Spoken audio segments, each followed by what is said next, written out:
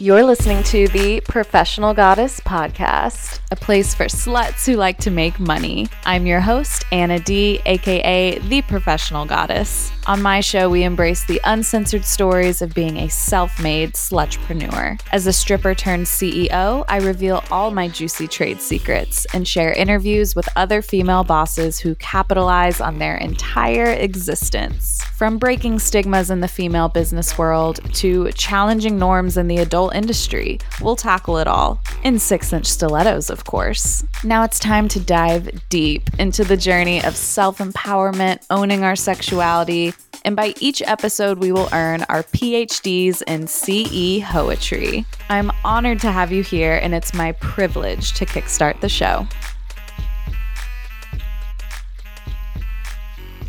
Today's episode is all about staying financially savvy in a time of inflation. For those in the adult industry, economic shifts can present unique challenges, but fear not, slutrepreneurs. We've got strategies to help you weather this fucking storm. Inflation can hit everyone's pockets, but in a dynamic industry like adult entertainment, or if you're just a hustler working from home, it's all about staying resilient, queen. So let's dive into ways to save money amidst rising costs. So my first tip is to leverage technology wisely.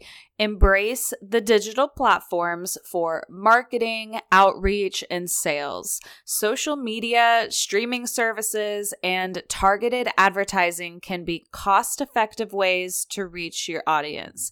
I have always been the one to just kind of smirk a little bit when people complain about marketing on social media, but I think I was very fortunate at the beginning when the algorithm didn't even really exist, and it was so much easier to reach your audience. But I still gotta say, some of y'all spoiled, and you don't realize this is free. Out in the real world, you have to pay for billboards, pay for advertisements in newspapers. So even though you're fighting against an algorithm, you still have an opportunity to sit on the couch and post on social media for absolutely free.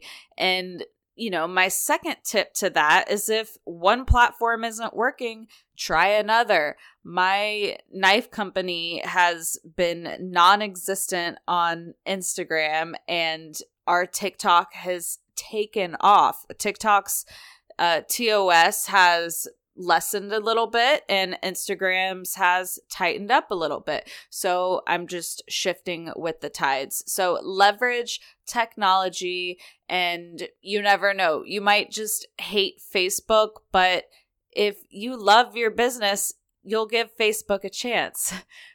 My next tip is all about strategic cost cutting. Now, this could be a whole episode in itself, so I'm going to try to get through these quickly, but I know you got your notebook, so write these down. So, evaluating expenses ruthlessly. These are non-essential costs that you can trim without sacrificing your quality of life. So whether it's production equipment, studio space, travel, find areas to optimize. So I'm going to give you a few examples and during a recession, it's wise to review and cut non-essential costs to weather the financial storm. So here are some expenses you might consider cutting. Subscription services. So your entertainment, streaming, subscription boxes that you can live without, and reducing to basic plans. I know y'all don't need those Ipsy bags. I'm just saying, half that stuff is expired anyways. You have enough makeup, okay? I'm sorry to burst your bubble. But also reducing some of these streaming services. The other day, I think Black Friday, Hulu was doing a 99 cent a month for for a year subscription, I think. So I don't think I could do it because I was already subscribed, but I went to cancel my basic subscription. And as I was canceling, they were like, we'll give it to you $2.99 a month for 6 months. And I was like, oh, so I'll get the same exact service at half the cost. Okay. So sometimes just going into services and hitting cancel, they will provide you with a discount. But a lot of us are hesitant to stop our Spotify or our Sirius XM, but you'd be very surprised. Listening to the radio isn't all that bad. And even if you just do it for a short time and then reevaluate in 6 months, I promise you in that 6 months, you will have found something else that makes you just as happy at a fraction of the cost. Okay, dining out and entertainment. This one can be hard for me because I love dressing up and getting out the house because I am always in the house, but limit eating out or going to movies, concerts, or other costly entertainment options. Cooking at home and honestly exploring free or low-cost activities can save a lot. So even if you put your coffee in a little to-go cup, go to the park with a book, excuse me, that is completely free and highly recommended. Now, gym memberships, unused subscriptions. If you're not actively, words are hard for this mouth. If you're not actively using them, consider pausing or canceling gym memberships or subscriptions to apps or services. I would go through your bank statements, see what is auto drafting that you don't even think about. And, I'm not a gym girly, so I don't want to speak for the gym girlies, but I love going in my garage, turning on the heat, putting on an hour YouTube workout for absolutely free. I just know some y'all gym memberships are high, but if that is the only reason you will get out and get to the gym, that might be a do or die, but health is wealth, baby. Just pick and choose your battles, okay? Next is transportation costs. Evaluate commuting expenses. Can you carpool, use public transportation, or work from home to reduce fuel and maintenance costs? Travel expenses. Non-essential travel might need to be cut back, and I'm telling myself this one too. Opt for staycations or explore local destinations that are budget-friendly. So what I did on my last trip was I actively chose Airbnbs that were tiny homes, smaller, around the $100 a night budget. I decided to take my dog so I didn't have to pay someone to stay in the house with them, which can cost up to, $100 a day for a really good dog sitter. Next is unused or luxury services. Review services like cleaning, landscaping, or other hired help that might not be necessary during tighter financial times. Get out there, pull them weeds yourself, dust your own house. It's just an easy thing to cut in hindsight. Clothing and non-essential shopping. For the girlies with the shopping addictions, limit unnecessary purchases. This can significantly impact your budget. Consider buying only what's essential. And y'all know I love thrift shopping. So if you just have the bug and you have got to flip through clothes, try stuff on, get that dopamine, go to Goodwill. There's designer stuff there. I promise you. You just got to find it and clean it. But thrifting has saved my shopping. I don't even have I don't know. I'm talking in circles because I don't want to be like, I don't have a shopping problem, but I have a thrift shopping problem. But it's recycling clothes. It's saving the planet. I don't know. All the things. Next is utilities and energy usage. Be mindful of electricity, water, and gas usage at home. Simply make some changes by turning off the fucking lights when you're not using them. Unplugging electronics or adjusting the thermostat can really lead to savings, especially if you have some of those smart thermostats. Have it cut off the air, the heat, before you wake up in the morning. And sometimes that can actually help you wake up. You know, if your heat's on in the night and it cuts off at 6 or 7 a.m., you're going to wake up a little chilly. You're going to be like, oh, it's time to wake up, bitch. What's next? Debt payments and beyond minimums. Ugh, the debt word scares me because last year I literally was Googling, like, what happens if I file for bankruptcy? Focus on paying the minimum on debts while redirecting extra funds towards building an emergency fund or essential expenses.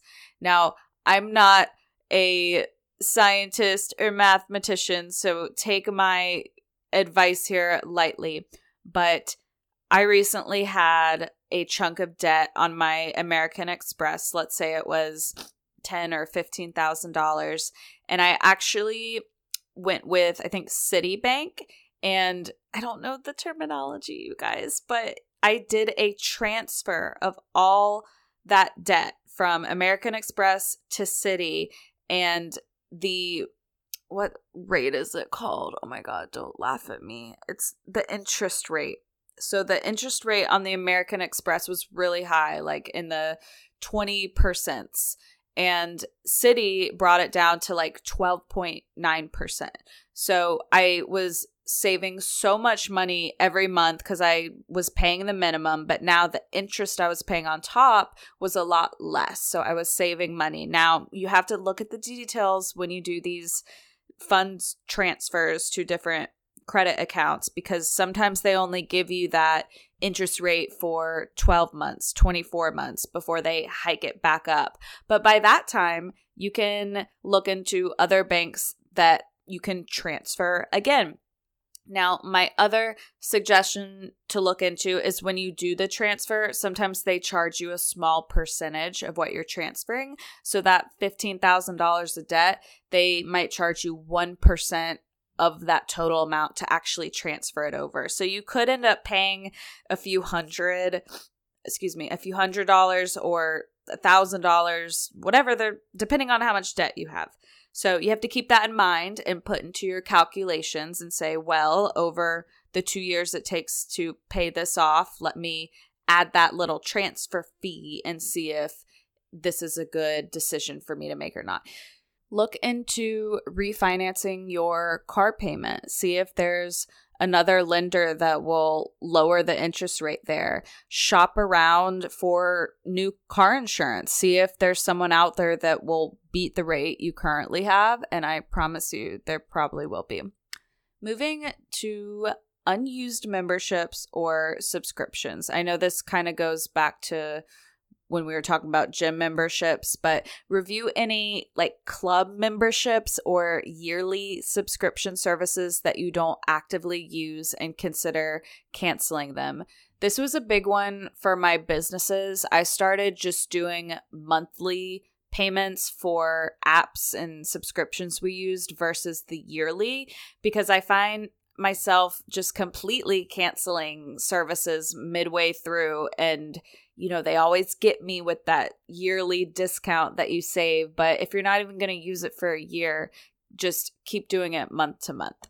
So during a recession, inflation, prioritizing essential expenses and cutting back on non-essentials can help you build a stronger financial buffer. It's also a good time to negotiate with service providers, creditors like we talked about, for better rates and payment plans. Wow. Didn't know that word could be that difficult. I hope you guys are laughing with me. It's hard when I'm batch recording episodes. Sometimes like my mouth literally stops working. But remember, the goal is to ensure you have enough to cover necessities and emergencies while adapting to economic challenges. Is it economic or economic? I don't know. Negotiating with service providers.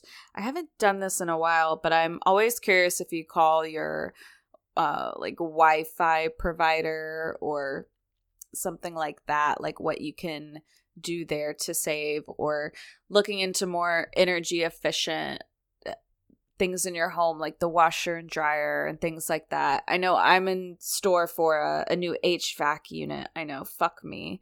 So I'm definitely going to go for the one that's more energy efficient. All right, I have 3 more strong notes of advice here. So next is diversifying revenue streams. I want you to explore supplementary income avenues within your industry or maybe a new industry. Offer merchandise, memberships, or personalized experiences. Diversification can buffer against inflation's impact. Y'all, it is bizarre to me. My eggs are in so many e-commerce baskets. And some months I am so surprised when something does way better than like my OnlyFans or something. I mean, I think the OnlyFans ship is just tanking in general unless you are super, super niche. But diversify, there's things like YouTube and podcasts that take years to finally see income. But if you have the time, it's like, would you rather start now and be making bank in 2027, or would you rather start later and it's going to come to fruition in 2030? Taking baby steps up new ladders is really important, but also being patient is so much more important. All right. Negotiating smartly. As prices rise, negotiate contracts and agreements. Seek better terms with suppliers, distributors, or service providers. Every penny saved contributes to financial stability. Excuse me. So this is great for my business owners who are in wholesale. See if you can get an extra 10% off. See if you can reach a threshold to get free shipping. It never hurts to ask. The worst that'll happen is that they'll say no. And last, but definitely not least, invest wisely. Consider long-term investments that hedge against inflation, whether it's real estate, cryptocurrency, stocks. Explore options that align with your risk tolerance and goals. So I did a little Googling about investing in your 20s and how this can lay a strong foundation for financial security. And this is just me assuming that my 30s girlies have already started some investments, but I'm not going to lie. I just became a 30-year-old lady and I started my Roth IRA last year. So I'm going to roll through these. Do your research. I am not a CPA. I'm not a financial advisor, but as someone who didn't go to college and daddy didn't help her with this, I became my own daddy. So research this stuff, really crucial and critical if you are wanting to invest in your future. So 1, start with retirement savings. Consider contributing to a 401k or an IRA, individual retirement account. Take advantage of employer matches in a 401k and the tax benefits of IRAs.